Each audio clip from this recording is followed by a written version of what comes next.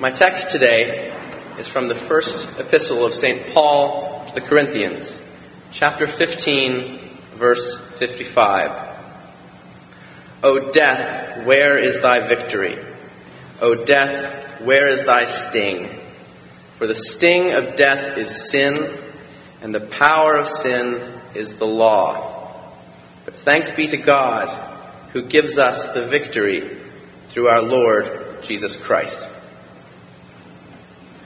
One of the great questions in Christian theology, and really for any kind of Christian life, is about how much and in what way the Christian gospel makes a difference.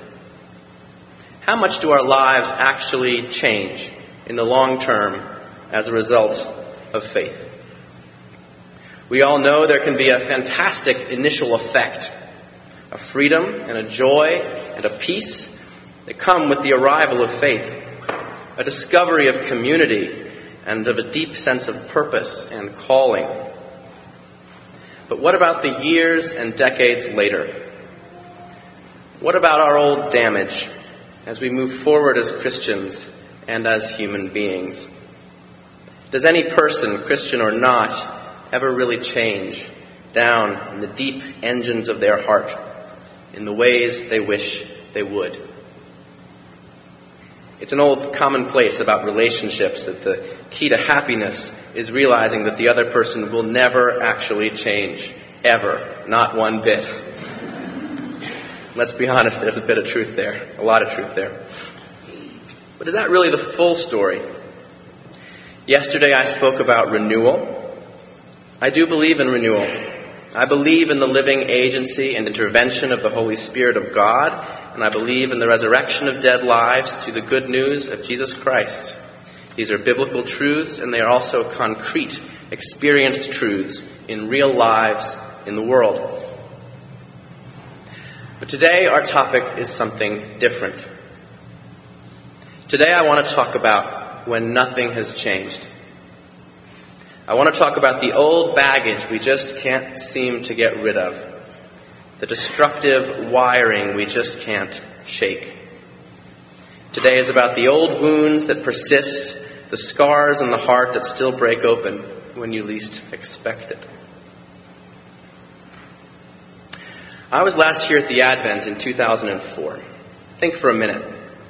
Are there things about you that you were working on or worried about or reaping the consequences of in 2004 that today, 9 years later in 2013, are not really any better, are not really any different than they were back then? Do you still have that temper, which seems to come out more than ever, especially with the children or with your wife? Are you still as ambitious and unreconstructed in your professional life as you were back then, still spending much of your waking thought on how to maneuver just one little bit higher? Are you still unhappy with your appearance? Still believing that one more diet, one more treatment, one more purchase will finally reconcile you to how you look? Are you still nursing a deep anger at an old betrayal 9 years later? Here's a good one. Has your relationship with your parents changed for the better in the past 9 years? Has it changed at all? Our question today is, how deep is the old damage, even now, even today, even after years of ministry, of therapy, of prayer, of learning more about yourself and God and others? What does it mean to be a Christian and still a sinner? What does it mean that in certain crucial ways you are still a mess after all these years? I'm not, obviously. But. Now, this sermon is not about making a grand assertion about the nature of sanctification in the Christian life. I'm not interested in making some normative or general claim about how things should be or should not be, whether for a Christian or for anyone. No. Today, I want to talk about the simple fact on the ground of those things that have not changed in our lives, insofar as they have not changed. So the topic for the next few minutes is what Christianity has to say to you right now, today, and to me, insofar as nothing has changed. What I am in fact offering you is the last-ditch resource for the lost and broken person, including not least the lost and broken Christian. Because you see, there is a resource, there is a factor that can deal with anything you throw at it. There is a reality that can look the worst of you straight in the eye with infinite compassion and never blink. To get there, though, let's get a little bit theological for a minute. In Christian theology, there's an important and long-standing conundrum. Why, in light of the resurrection of Jesus from the dead and the completed work he accomplished on the cross, do we still die? Physically, I mean. Why is it that every Christian who has ever lived, with the exception of Jesus, has gone to the grave? Whether slowly or suddenly, all our bodies fail eventually and return to the earth, dust to dust. And unless there are some serious eschatological developments very soon, that will be true for you and for me as well. Christians still die. Regardless of what then happens to them after death, which is a separate thing, from a theological perspective, this is in fact a strange fact. Paul addresses this subject directly in his first letter to the Corinthians, in chapter 15. First, he tells us that in an important sense, death has in fact not yet been defeated. The last enemy to be destroyed is death. Verse 25. Death will be destroyed, and we will all reap the benefit. But it has not been destroyed yet, at least from the perspective of life in this world. Now, in the Christian understanding, as you know, death is closely connected with sin. The wages of sin is death, as Paul also tells us in Romans. And of course, in Genesis, the consequence of the original sin in the garden was mortality. What this means is that so long as there is sin, there will be death. And most saliently for us today, the reverse is true as well. So long as there is still death, it is a proof of the deep persistence of sin in this life. Now, this may sound like bad news, but it's not. Not today, anyway. For you and me, still living with our old damage, this is good news. It is good news because the fear we have as our old self persists, as the part we hate about ourselves and try to repress persists, the fear is that something has gone wrong, that we have messed up somehow and lost our invitation to the party, that the spiritual and moral failures of our lives have quietly but irretrievably disconnected us from God. The fact that death persists means that this is not true. It means that the unhealed character of our faulty hearts is known and is not a surprise. It means that even with the worst we bring to the table, we have not been allowed to jump the containment wall. Theologically speaking, there is no persistence of sin in your life that is more radical or problematic for a theologian than the persistence of physical death in the world. And even death, as Paul tells us, does not derail the plan. O death, where is thy victory? O death, where is thy sting? For the sting of death is sin, and the power of sin is the law. But thanks be to God, who gives us the victory through our Lord Jesus Christ. It's not that death isn't there, it's that it has no victory and no sting. The victory in this passage goes through death, not around it. It goes through sin, not around it. It removes the sting and the power of these things, but it does not remove the fact of them. There's a place in Martin Luther's writings where he takes up the question of the persistence of sin in Christian lives in the most radical manner imaginable, even by his standards. It's in a piece of writing called The Answer to Latomus, and I know you'll all be very familiar with it. Nevertheless, I'll just remind you, that's where it is. When Luther wants to go deepest in the answer to Latomus, the text he chooses is 1 Corinthians 15. Here's Luther. Sin in us after baptism is truly speaking sin.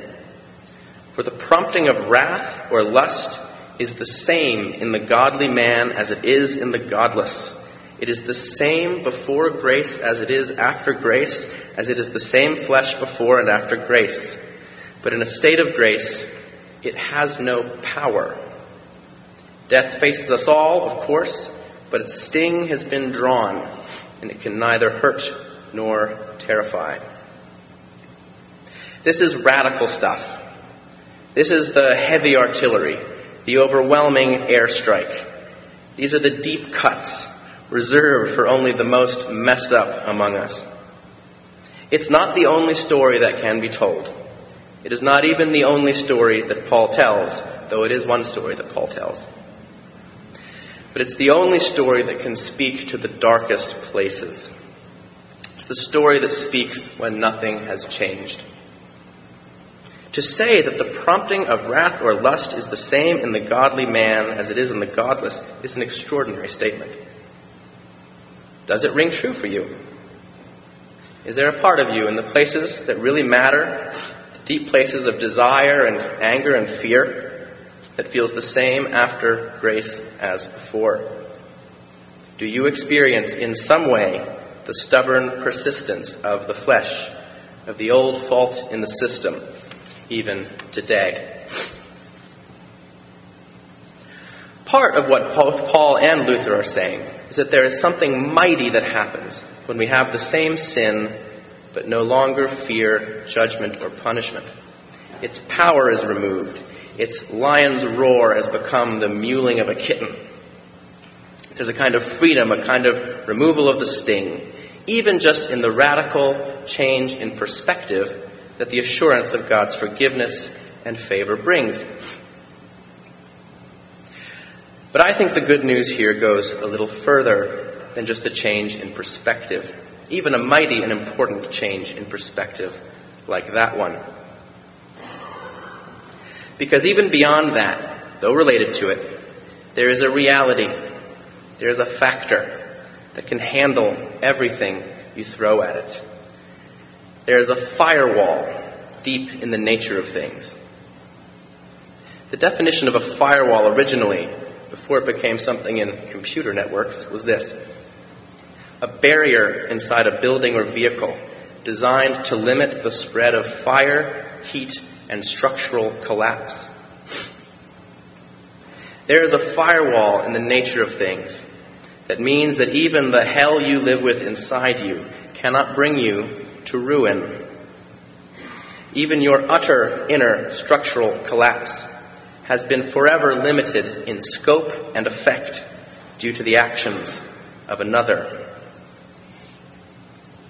Even beyond the details of our particular sins and failings, beyond our particular need for forgiveness for our failures as parents and as lovers, our little lives as petty egoists, our moments of casual cruelty and uncompassion, beyond our particular damage and its very real consequences upon others.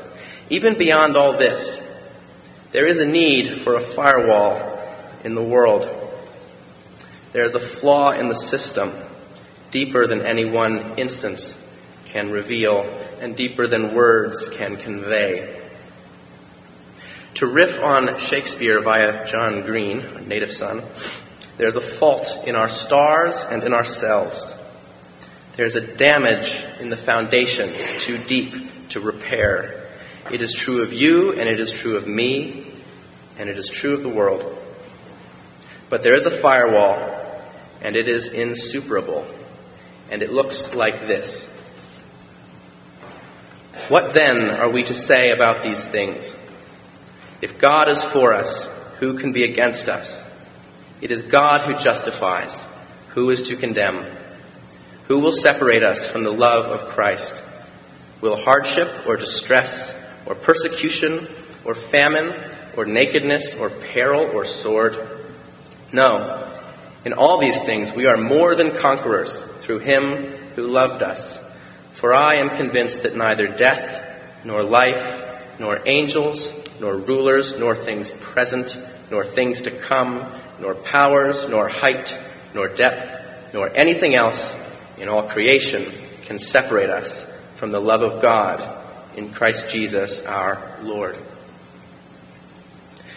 So the next time the scar breaks open, the next time you open the hood and the old damage is far worse than you had remembered, the next time you experience structural collapse and the realization that despite years, nothing has changed, remember that for the one who watches in eternity, even death itself is not a surprise and is not a deviation from the plan. And whatever you've done, whatever you're doing, it doesn't matter now. It never did matter. It never will matter.